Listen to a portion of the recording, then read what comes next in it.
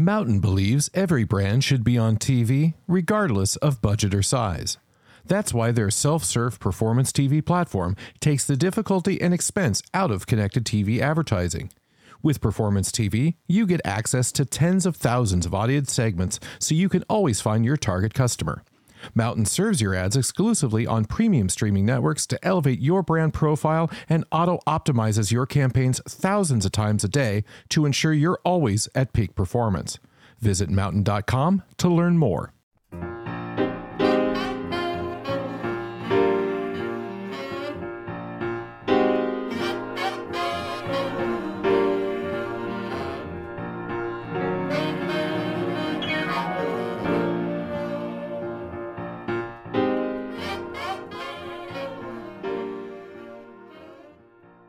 Welcome to Great Minds, to this very special in-person record with a longtime dear friend. We're going to go back, Nicola, and we're going to track our history going back to Karmarama days and a lot more. But we are thrilled to have the VP of the Global Business Group for Meta, Nicola Mendelsohn. So a heartfelt welcome. Oh, my Lord, I'm absolutely thrilled to be here with you in New York today. Yes, we have a genuine lady here in Lady Mendelsohn, so a thrill to do this. So, Nicola, you started off at one of the great shops that has been an incredible farm system of talent in our group, and we love them dearly to this day, and that's BBH. And I'd love to start our conversation by going back to early reflections, I guess the early 90s, and your time working for that legendary shop. Do you know, when you put it like that, I pinch myself how unbelievably blessed and lucky I was back in 92 to start my career in advertising, working for John Bartle, Nigel Bogle, and John Hegarty. And I actually sat outside their office, Bogle and Bartle's office, for 10 years.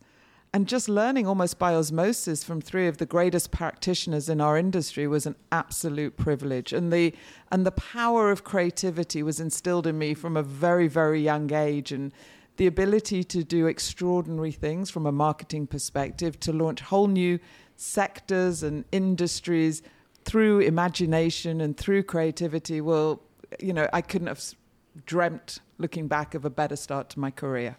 So that gives you a great start, a great foundation. But you also have, and I've been lucky enough, I know your brother, I've met your mom, there's a real entrepreneurial spirit that is part of who you are. Could we talk about where that comes from? And did you work when you were a teenager? You know, I'd love to talk about where that entrepreneurial fire comes from. Yeah, it's true, Matt. You know all the members of my family. You've met them all in various guises over the years, including my parents. But I think it goes back to family. So much of who anybody is goes back to family. And my family were all grafters. They were hard-working people. My parents, kosher caterers, and worked together. My grandparents had a haberdashery shop, worked together. And so for almost as long as I can remember, I was always working, whether it was in the haberdashery, counting buttons and putting things in, tying ribbons up. It was just instilled in me from a very young age. And that blend of work and family and life was just present as far back as I can remember. And I had so many jobs, through my teen years. I worked in sales in a department store. But mainly I was working with my parents doing, weddings and bar mitzvahs at the weekend, waitressing, leading a team of waiters. I've always worked. And I think it was instilled in me from a very young age, that get up and go, you can achieve anything, build, trust in yourself, have those credentials to be able to go out and do anything. And it's probably the reason that I was so attracted to new business early in my career. Right. I in my own mind, attribute whatever modest degree of success I've had in large part to those jobs that I had as a kid. And I think you learn so much and lament so many teenage kids today. A lot of jobs that were kid jobs that we did are now adult jobs and are gone completely for young people. But I don't know that young people work the same way that we did, doing those long shifts and hard hours today as much. Well, I can't speak for all kids. Certainly it's something we instilled in our children, and all four of our children actually worked as waiting staff. And I think that's really important because, you know, you get to meet so many different types of people. You get to really understand that power of physical work and that hard graft. But also, you know, if you're running a team that's on a waiting and doing tables, then actually start to learn leadership skills. So I think that was important when I look back. But I think also the role that I had in my youth organizations and the leadership roles that I had from a very young age, 15, 16, 17, you know, running big weekend activities away, organizing mini conferences for kids that were 12, 13, 14, and I was kind of 15, 16. I think some of those skills that I learned there have really helped me to be the leader that I am today. Yeah, very well said. And I think, you know, at its heart, Meta is about creating connection. And to me, those early years working as a teenager, when you learn how to look people in the eye and create that human connection. And I think that's part of the foundation. I think we're sort of aligned on that. So let's go back to you and your trajectory. At a very young age, you leave BBH, and you end up in a very senior role at another great shop, Grey, rising up the ladder pretty quick. You were probably barely 30, if 30, and you were all the way at the top there.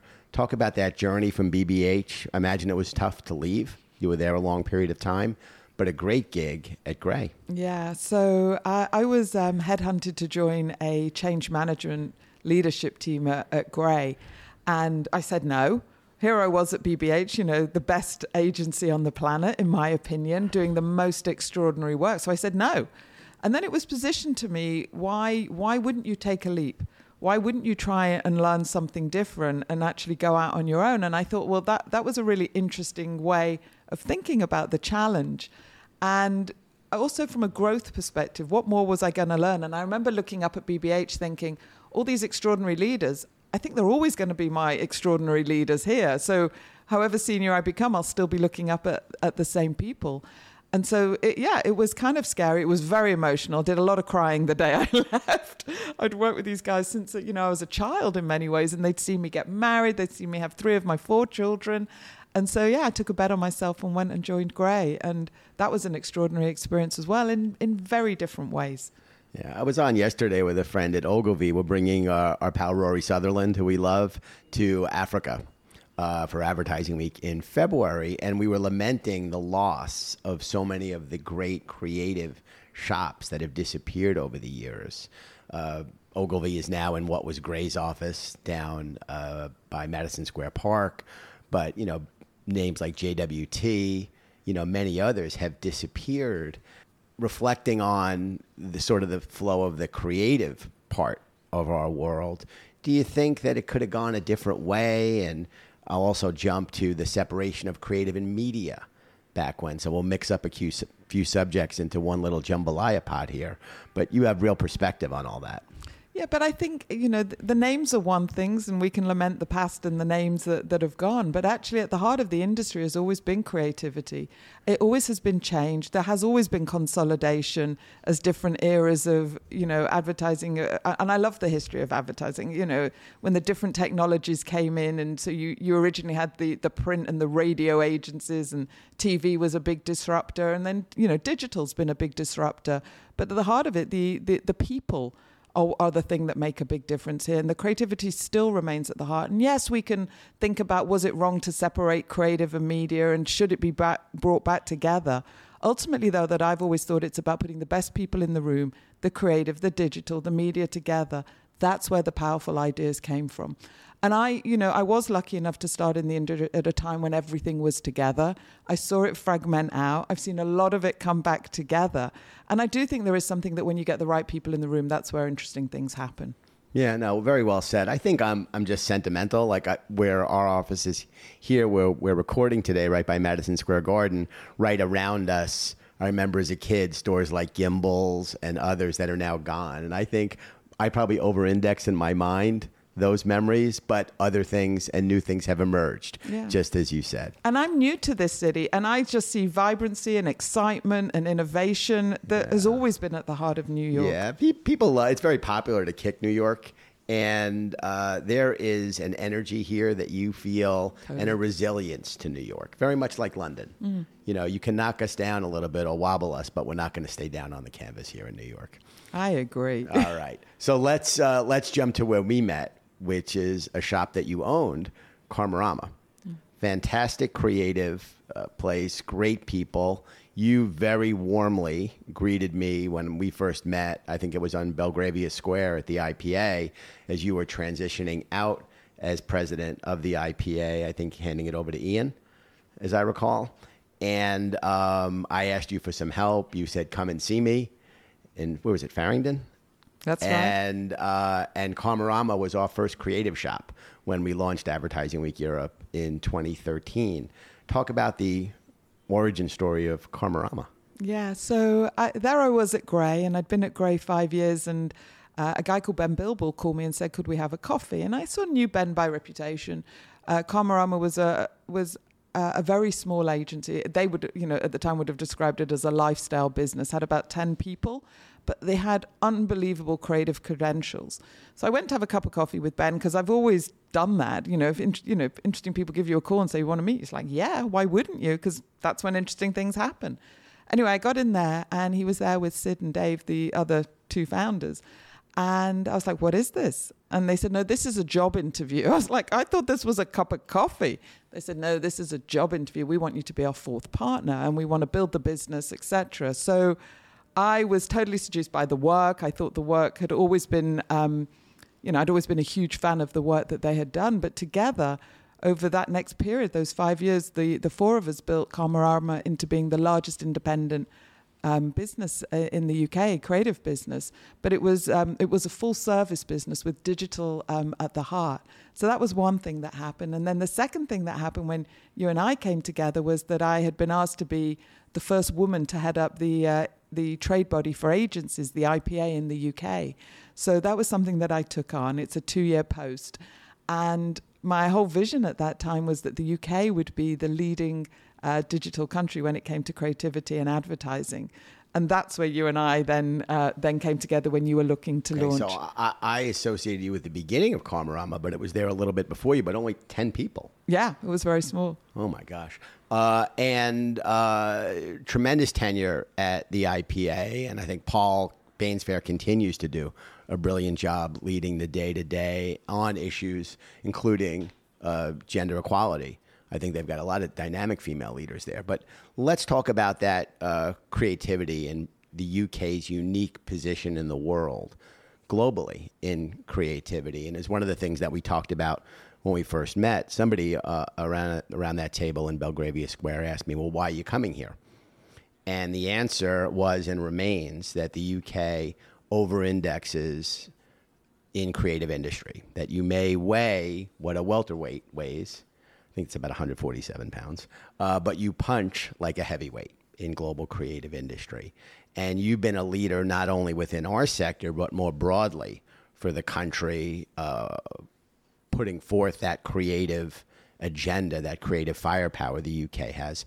Talk about that unique asset that really is special as it relates to your native land. Yeah, so at the same time I was doing the IPA role, I was also asked to chair the government's Creative Industries Council. And it was something that I did for 7 years through multiple successive different governments at that time and different ministers and heads of that division. And it really gave me a new lens on what made the UK special when it came to the creative industries. And in many ways, I think it's the unique thing there is it's the ecosystem.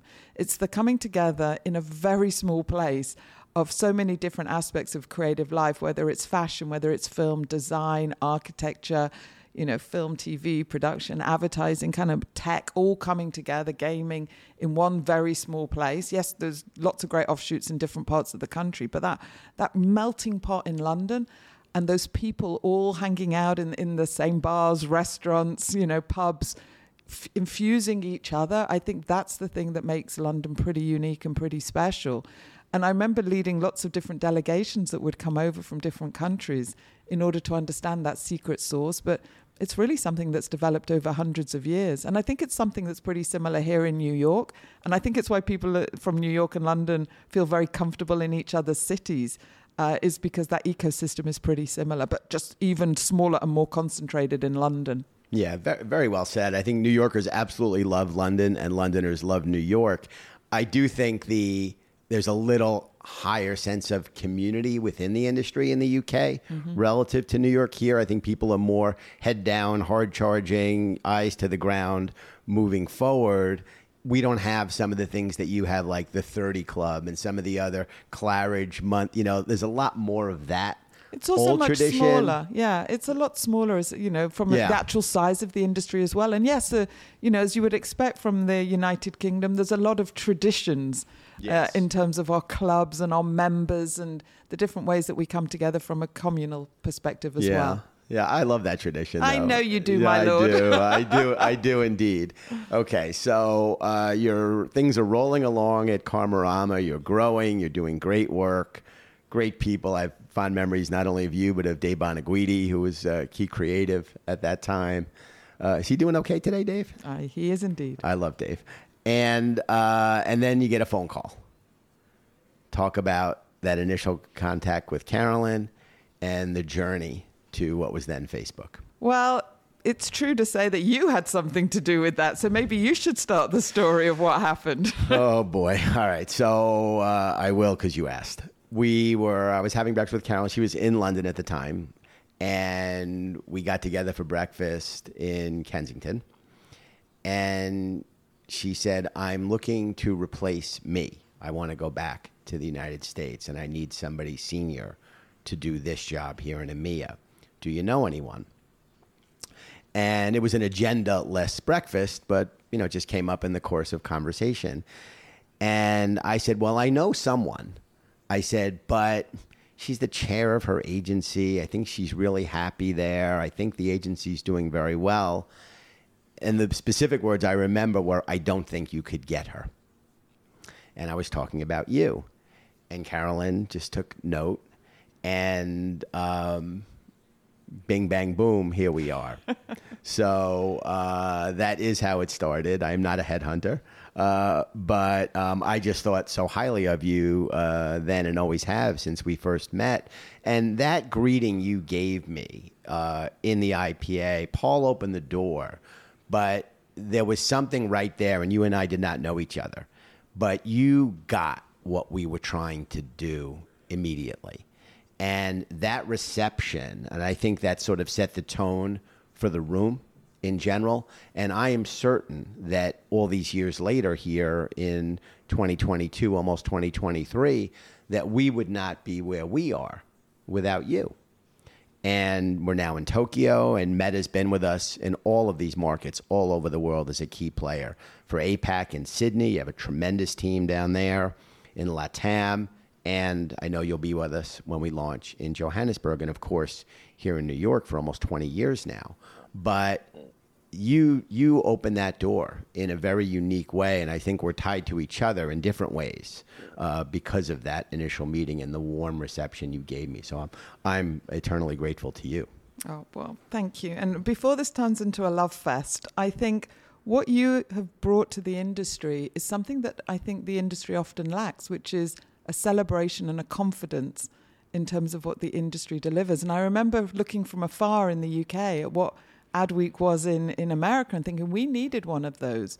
It's very easy to beat up the industry, but actually the industry needs a moment when it comes together and can celebrate, learn from one another, be inspired from one another. And I think that's what Adweek creates and has given to the industry, and I think that's why it's important. So if it hadn't have been me, Matt, it would have been somebody else. I don't know, but all right, we're going to go back to you in a second. But just to finish that point, one of my dear friends, and right here on my coffee table is a book by Bud Greenspan. Bud was a legendary filmmaker and did all the official films for the Olympic Games going back to 1948, the first post-World War II Games in London. And Bud would tell these incredible stories of triumph and often failure by athletes who train a lifetime for what can be 10 seconds. And the media would often criticize Bud and say, oh, Greenspan, you see everything through rose-colored glasses. And Bud would say, and I'm not demonizing the media, that's not what I'm saying at all, but Bud would say the media spends 90% of their time on the 10% that's bad. I spend 100% of my time on the 90% that's good. And at its heart, when Advertising Week is really humming along at its best, it makes people feel good about the business that they're in. And it doesn't mean we're not talking about difficult, challenging issues. We've had many challenging moments on our stage where we are confronting real challenges that our industry faces. So it's not that we are skirting over difficult or challenging subjects, but I think there's a great value in making people feel good and making people smile. And I think we don't do enough of that. So, okay, back to you. So we now know how it started, but you get a call from Carolyn. Yeah, so I get a call from Carolyn. Actually, she invited me for breakfast as well. So we went, I'll never forget, we were in the Ivy, which is in many ways the worst place to go if you want to approach someone for a job, because at that time, it was something that you would see everybody from the ad industry would be in there at the same time. And, as direct as Carolyn is, she literally came straight out and just went, I'm here to see if we didn't know each other. I'm here to see if you would like to be the head of EMEA for Facebook, as was back then. And I literally splurted out my drink because I wasn't expecting that. And I said to her, no. I've got my, an agency. I'm so proud of it. We've got a few hundred people there now. I've hired no. She goes, think about it, come back to me. And actually at the time I was using Facebook. I loved Facebook. And I'll never forget, Campaign had done an article about people using Facebook. And Rory Sutherland and I were both in this article. And I think it cited that because I had 400 friends, that was a huge amount. Now people have thousands of friends and all the rest of it. It's so different.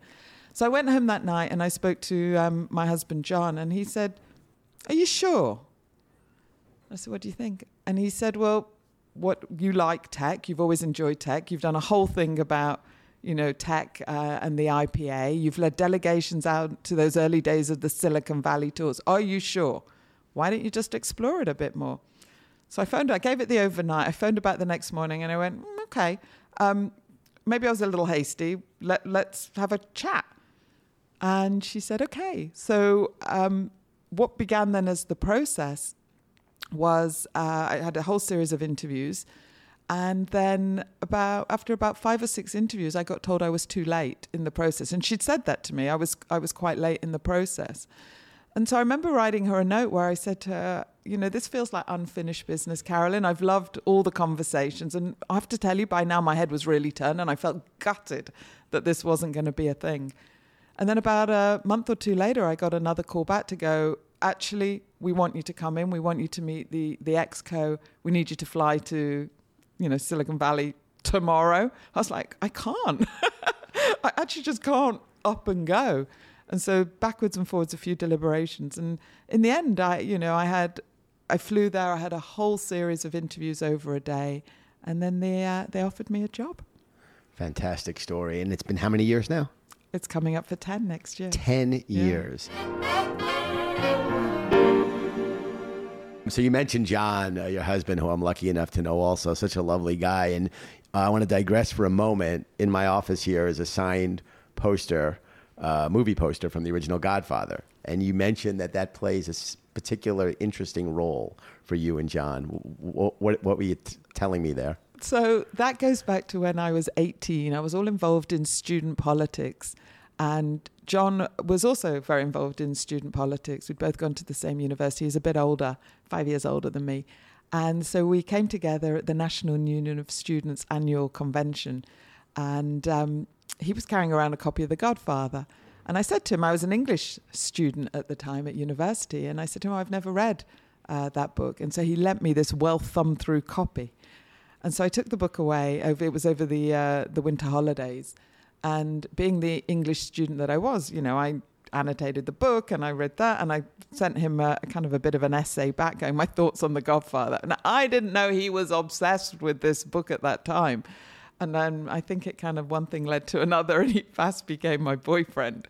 And then, so I've been with John since I was 18. Great. And we cite The Godfather. It's like an important thing in I our think relationship. all those lessons, there are more business lessons in that movie than everything else put together. That's true. And there's a book on that, The Business Lessons of The Godfather. Yeah, endlessly interesting. 50 years, the first Indeed. film. Yeah. Okay, so let's go back to the task at hand here. You join a company which is flying high. And actually, it wasn't. Okay. In 2013, we were just post the IPO. It hadn't gone so well, and people had started to really doubt the company, to say this was an application that was built for desktop, that wasn't fit for mobile, and didn't have a mobile strategy. The shares were really very low at the time, and it was like the articles were written, it's the end of days for Facebook.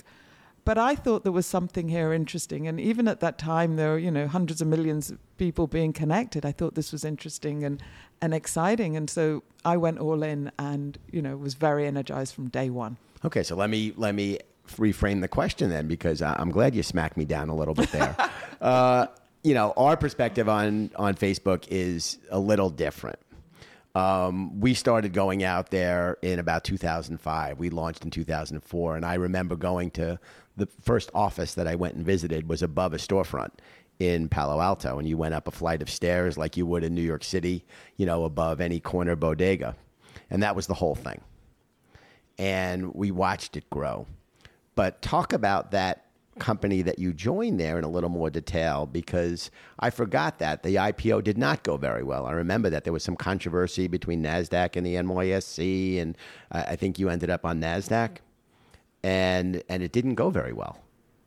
So it was as much about not having a mobile strategy. And that was from a very early time of joining the company. I saw the extraordinary vision of Mark and his ability to pivot and move a company, which is not an easy thing to do, right? To go, this is where we were. Now we need to focus on mobile. And that included, having to get the engineers to kind of code in a different way and come up with a whole different product.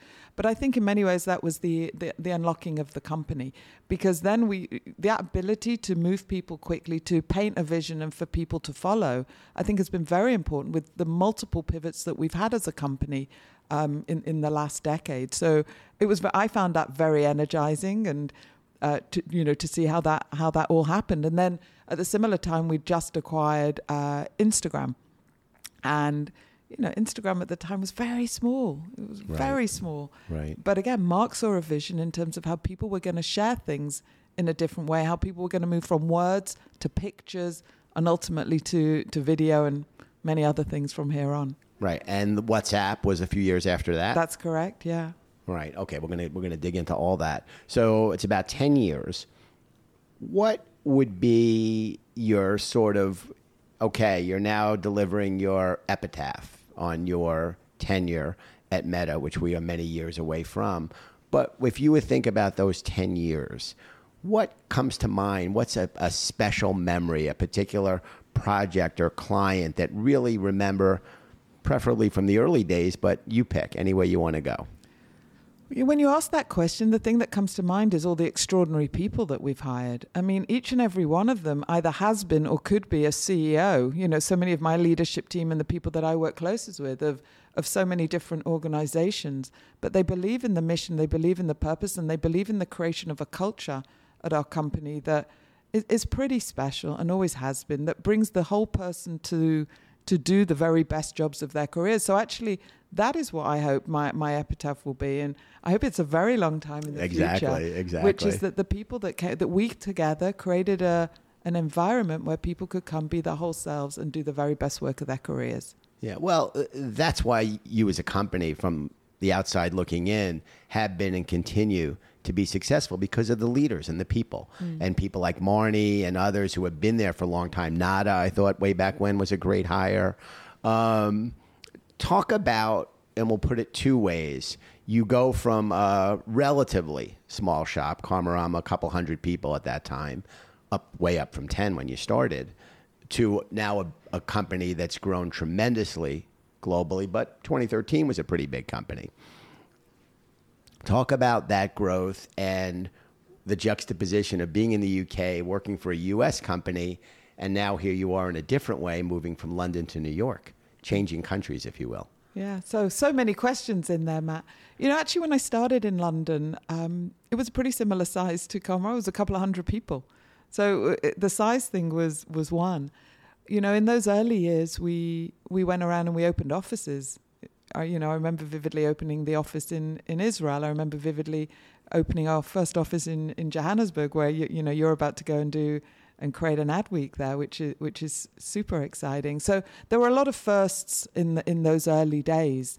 And then, how blessed I feel to have had the opportunity, age 51, to come on now and move from running the EMEA business, but to taking on the global role.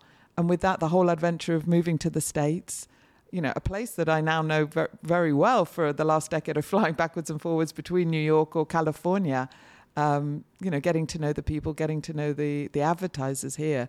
So it's been an extraordinary journey, but one that, just has a new chapter just kind of getting going now. Fantastic. And the depth of the relationships that you have with the brands on the client side in the agency world, I thought it was a brilliant move when they elevated you, because you have those. And while so much of our business is driven by things that we don't see underneath the hood of the digital engine, above that are the people and the relationships. And you have always been an extraordinary relationship person. I think I was thrilled that you came here to do this live today. It's very different than doing something on the screen. You can't truly look someone in the eye on the screen. Yeah, I agree with that. This has always been, well, it's an industry of both in many ways. That, I'm a people person like you are. Relationships matter, but you equally have to have a product that works for people as well. And so I think it's important to always to be listening intently in terms of what people are looking for and what advertisers are looking for, and making sure that we're able as a company to be able to deliver those products in order to help the businesses to grow. This has never been a very complicated industry, right? Somebody has a business challenge or an opportunity that they want to see ignited, and then it's about finding the best way of targeting the people that matter, wrapping it up in the best creativity, and then finding the formats that can deliver the best return on investment. And I've always been as obsessed with the creative side of the industry as the effectiveness side of the industry. Right. And the more that the industry's done over the last 20 years to bring those two parts together, I think has been important for, to able to assist marketers when they're in the boardroom, when they're talking with their CFOs in order to justify their spends. That's great stuff. So let's talk a little bit about the mix of assets. We've got the original, if you will, Facebook, Instagram, WhatsApp, Reels, an increasingly big part of the mix. Talk about the evolution of that product mix and your evolution going from EMEA to global. Yeah.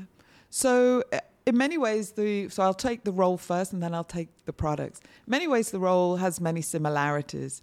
It's to meet with our partners, our advertisers, and to really listen and to hear what are the things that are concerning them and how we can help be the very best partners for growth. And that works whether, you're having a conversation in Spain, whether you're having a conversation in Korea, or whether you're having a conversation here in the United States. That's at the heart. And then making sure that, we're putting our best foot forward as a company to help those businesses to grow, to keep them educated on all of the new products, because there is one thing for sure, we don't stand still as a tech company. When I think through those really early original ad products that we have and the evolutions, it's extraordinary. And, I think as an industry, we've all learned the lessons that you don't just take a TV ad anymore and plunk it onto a digital format. That doesn't work. And we've created this enormous smorgasbord of different canvas of different advertising products to really help address the different needs of advertisers. So in terms of what's new and what's exciting me today, I think it starts with artificial intelligence. It starts with AI, because we've made as a company some really significant investments over this last period. And in fact, 82% of the investments that we're making in 23 are around, the core products, the family of apps and services, which is what we call Facebook, Instagram, WhatsApp, and Messenger. And a lot of that investment is around AI. Now, why AI?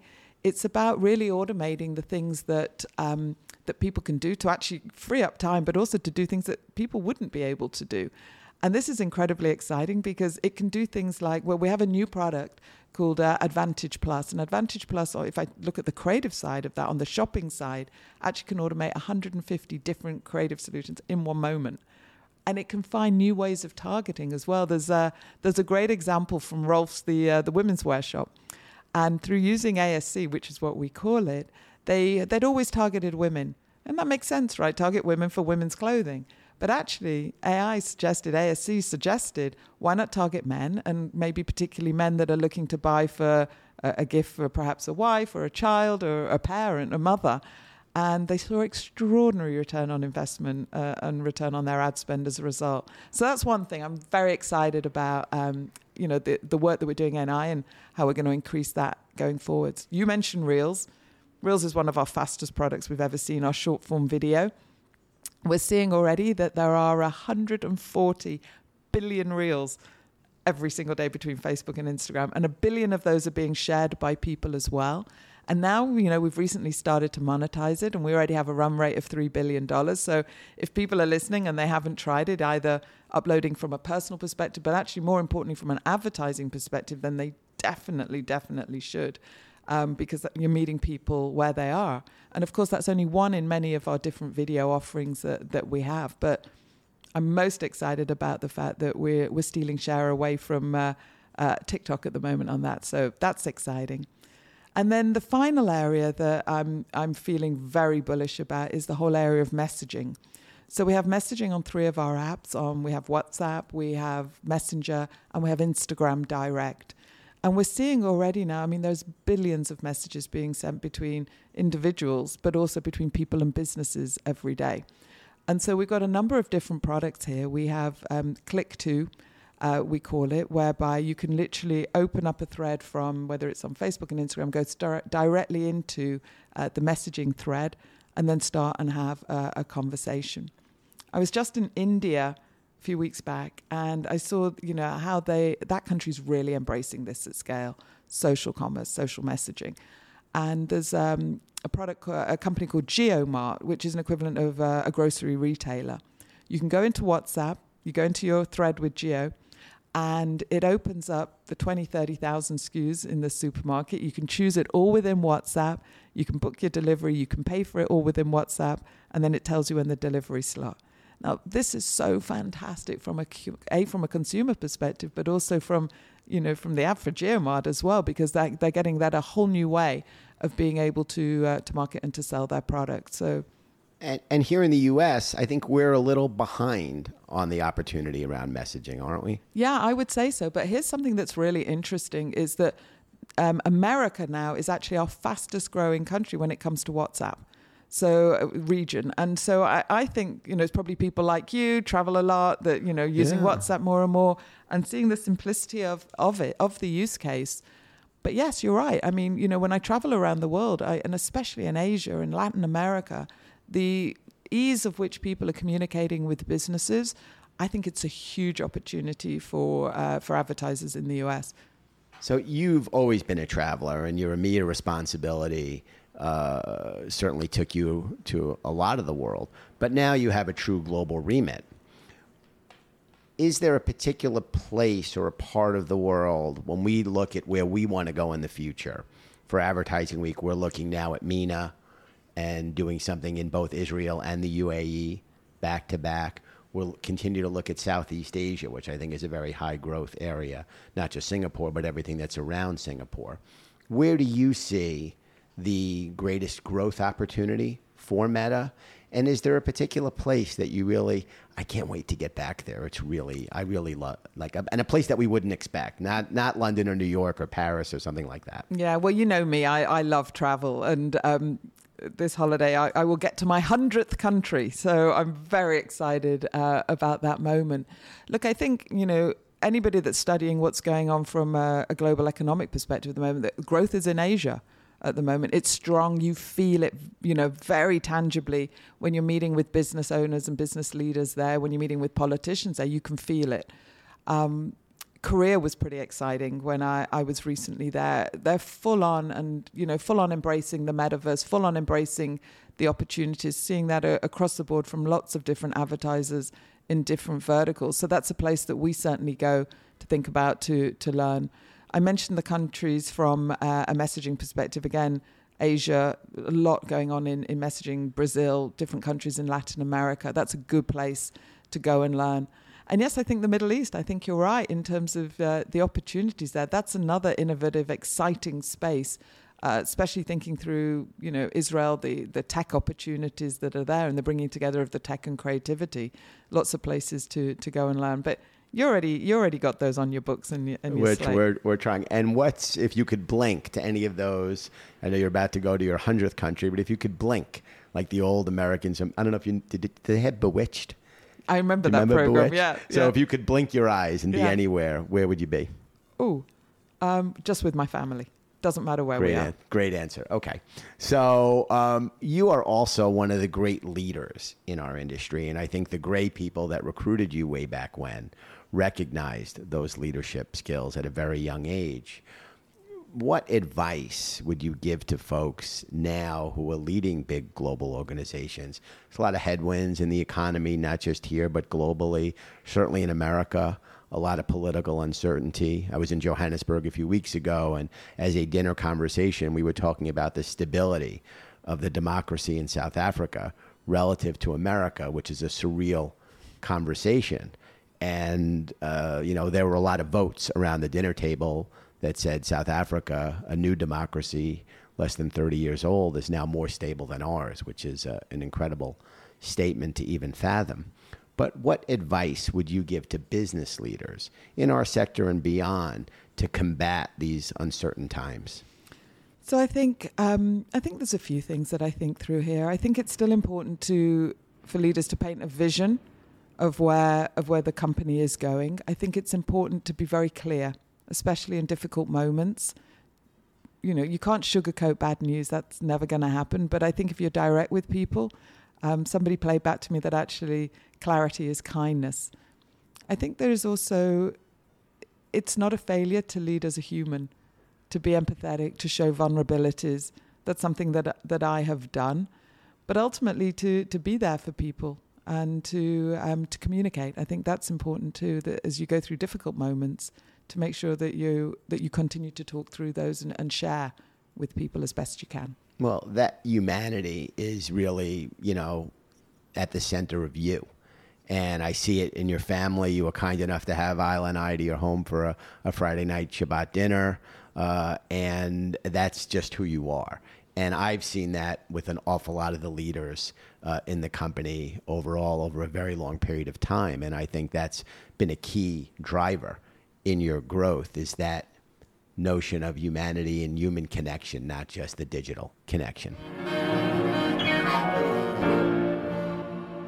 How are you doing on getting people to come back to work, and what's the feeling in the company overall of people? I hear there's a lot of buzz in the Meta offices at Hudson Yards these days, at least 3 days a week. But talk about that culture as it evolves. Yeah, I think it is evolving, and it's really busy in our offices. It feels very exciting and just very energizing. I just had a moment yesterday where I was walking up the stairs and it was heaving.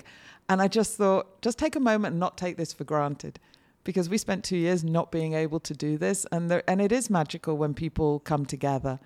That said, I also think that people's attitudes to the ways of working have changed. We talked about that, that I've traveled a lot. And so it was pretty common for people to see me, doing video conferencing from various hotel bedrooms around the world. And you can make that happen. So we see ourselves very much as a company in this period of learning. We called it a year of learning. Maybe it's going to be a couple of years of learning. The world of work was pretty much fixed for the last 100 years, post the Industrial Revolution. We're not rushing to fix exactly what it should be. Some companies have said, we want everyone back 5 days a week, or we're all remote. We're very much taking a more measured approach to test and learn and to understand where people are and what opportunities that we can offer for them. And it goes back to creating environments where people can do the best work of their careers. For a lot of people, that's about being together, actually iterating together, working together, collaborating together. For some, actually, they prefer to do that in a more remote way, and some like a blend. So we're still working through it. Yeah, I think that notion of not a hard and fast rule, but really looking at the total picture. We're roughly 3 days a week here now, and I think people are starting to really appreciate the value of being with their colleagues. I think we all sort of not forgot it, but it got underplayed a little bit, and I think it's sort of settling in to a new place now. Yeah, I agree with that, and especially for people younger in Korea, that it became, and I see that with my own kids as well. Like, what's the benefit of going in? Actually, traveling into New York or traveling into London, these are expensive cities to commute into, to live in. And so, the juice has got to be worth the squeeze. So when you come back into the office, and actually, I do think people are starting to see the benefits, and especially younger on, which is that almost apprenticeship-like moment. We started this conversation with me talking about sitting outside John and Nigel's office for all those years. I picked up so much. It wasn't about, actually being formally trained. It was those little overheard moments, those little asks to do things. That's what you pick up. Yeah. Those sidebar conversations. You don't get that at the end of a video conference call. Right. The unplanned. Correct. Yeah, I agree completely. And I still am very much old school. And when folks are in the office, my door's open, I'll, see Lance or I'll see Louise and, hey, I just thought of something, and that can't happen, in the digital screen scheduled environment. Great.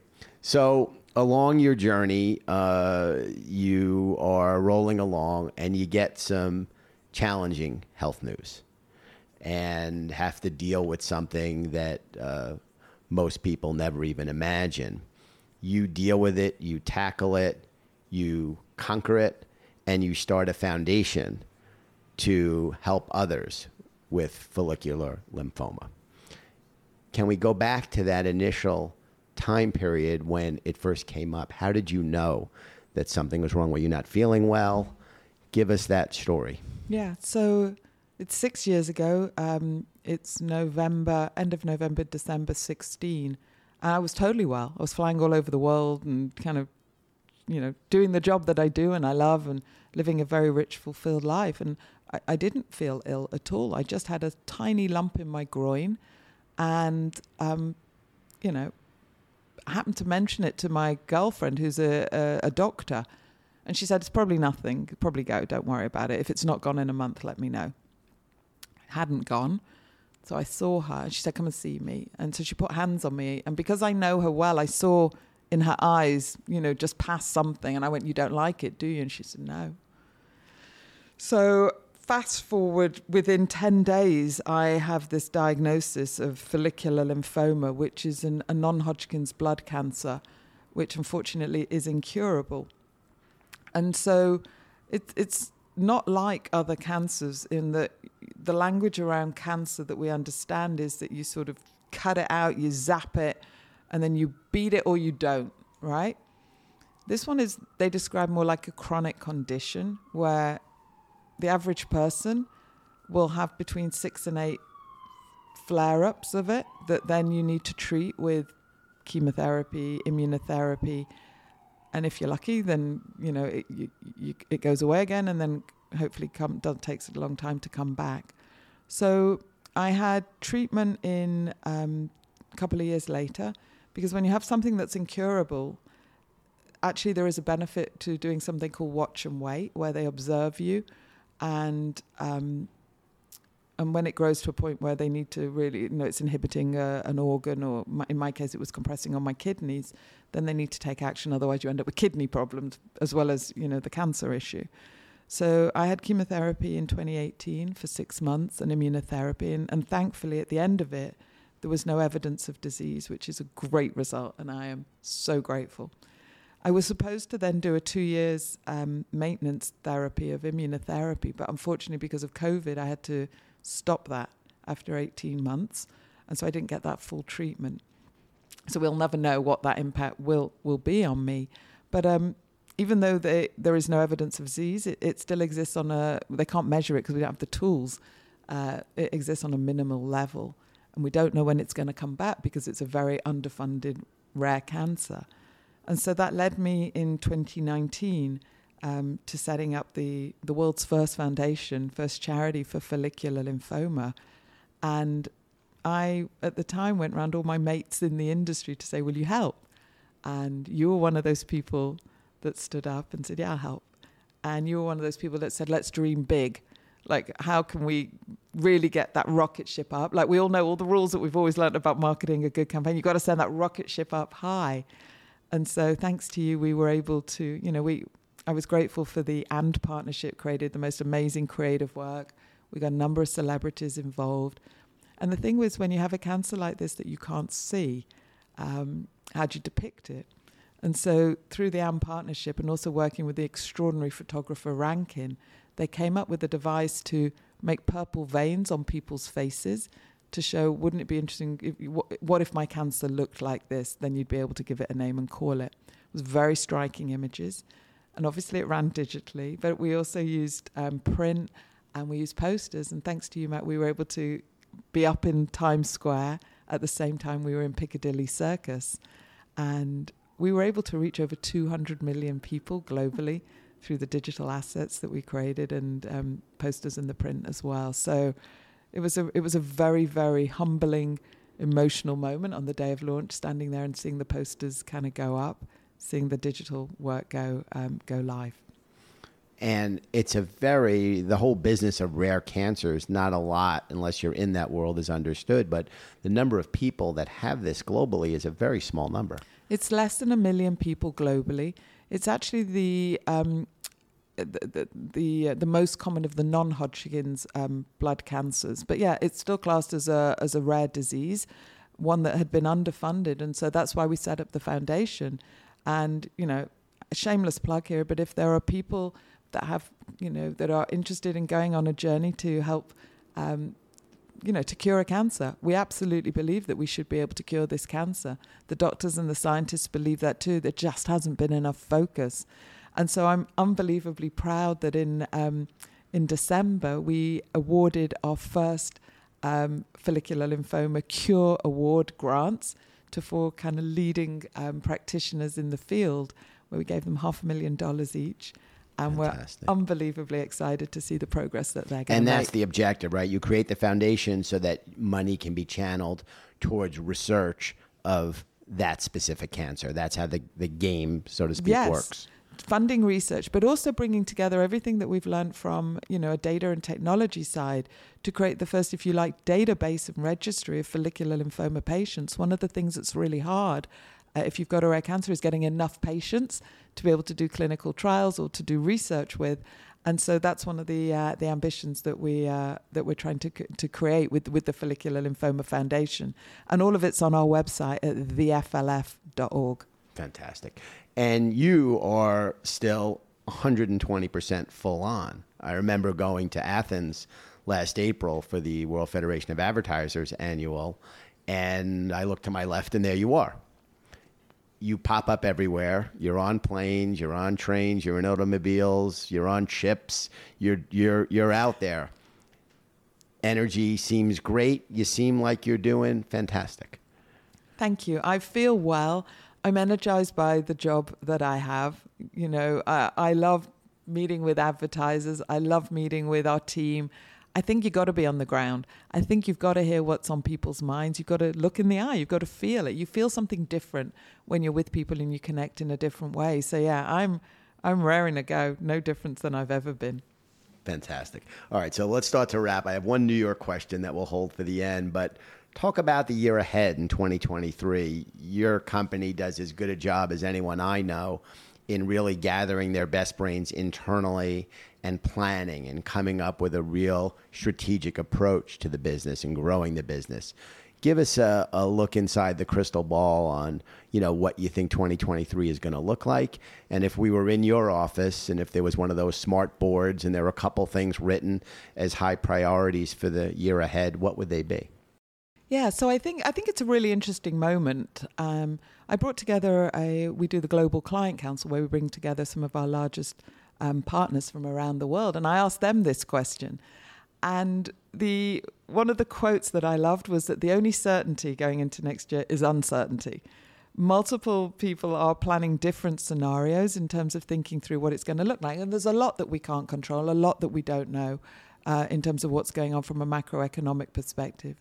In terms of when I look at and think about Meta, I feel very excited for next year. I feel excited because of the deep focus that we have in terms of the product and the business coming together as tightly as they are, more so than they've ever been before.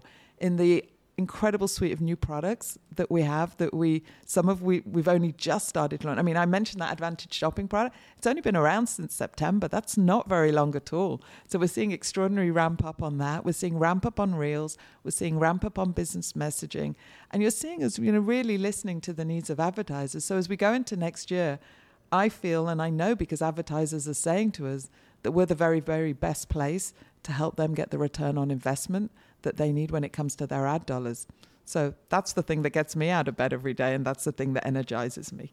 Fantastic. And it sounds like the investments that you've been making in development of these products, the stuff that we don't see that's in the garage, so to speak, that it seems like a lot of those investments and the products that we're going to see, a lot of them as consumers, as users, and of course, opportunities for brands and advertisers. Yeah, that's right. These things take time. And we've been talking about some of the changes we've been making for the last 18 months or so. So, especially around the areas of privacy, we've been talking about that we want to do more with less data going forwards. And that's where the AI comes in. And yeah, you're starting to see the beginnings of those products coming out, which are performing extremely well in the market. Fantastically exciting. Okay, so let's wrap and talk about your new hometown. You've been here for a while now.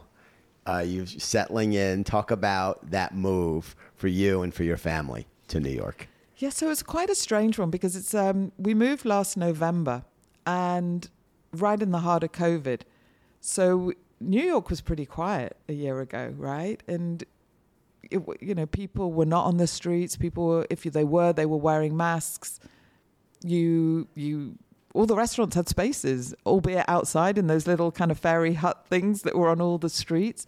So it wasn't the kind of welcome to New York that we thought it was going to be. It feels very different a year on. Now you can't get a restaurant for love nor money. Now you've got to know the right person to get in. The streets are bustling. The tourists are around.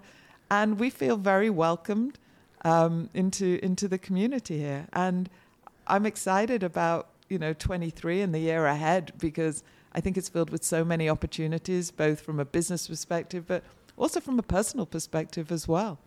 Fantastic. Well, Nicola, thank you so much for doing this. An absolute joy to get a chance to sit down and catch up. This is, if nothing else, doing these Great Minds episodes is a wonderful excuse to catch up with someone in detail. And I've enjoyed our conversation immensely.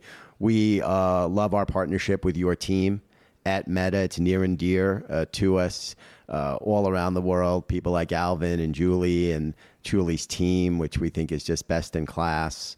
And we look forward to continuing to go and grow with you. I marvel at the growth going back to those early days when it was just a little office up above a storefront in Palo Alto. And the last time pre-COVID, I would always go out and I guess I'll go out and see Marnie at some point. I used to go out and see David Fisher and have a lunch or a dinner, pre-Christmas. And the last time I went, when I went to what I guess it was the old Sun Microsystems campus that's now your office out in California, I absolutely marveled at the growth. And it's an amazing story. The book is still very much being written. And we're thrilled to ride shotgun with you anywhere in the world and work with you and your team at Meta. So thanks so much for doing this. Oh, my Lord, thank you for having me in here today and also for the extraordinary partnership over the last decade. And here's to the decade to come.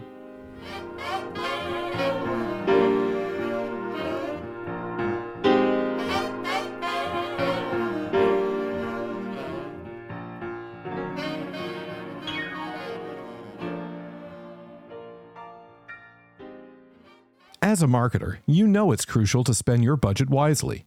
Mountain's self-serve connected TV marketing software helps you do that with data-backed insights that take the guesswork out of measuring your ad's impact. With Mountain, you can track your connected TV ad performance in real time and see how it compares to your other channels with leading web analytics integrations.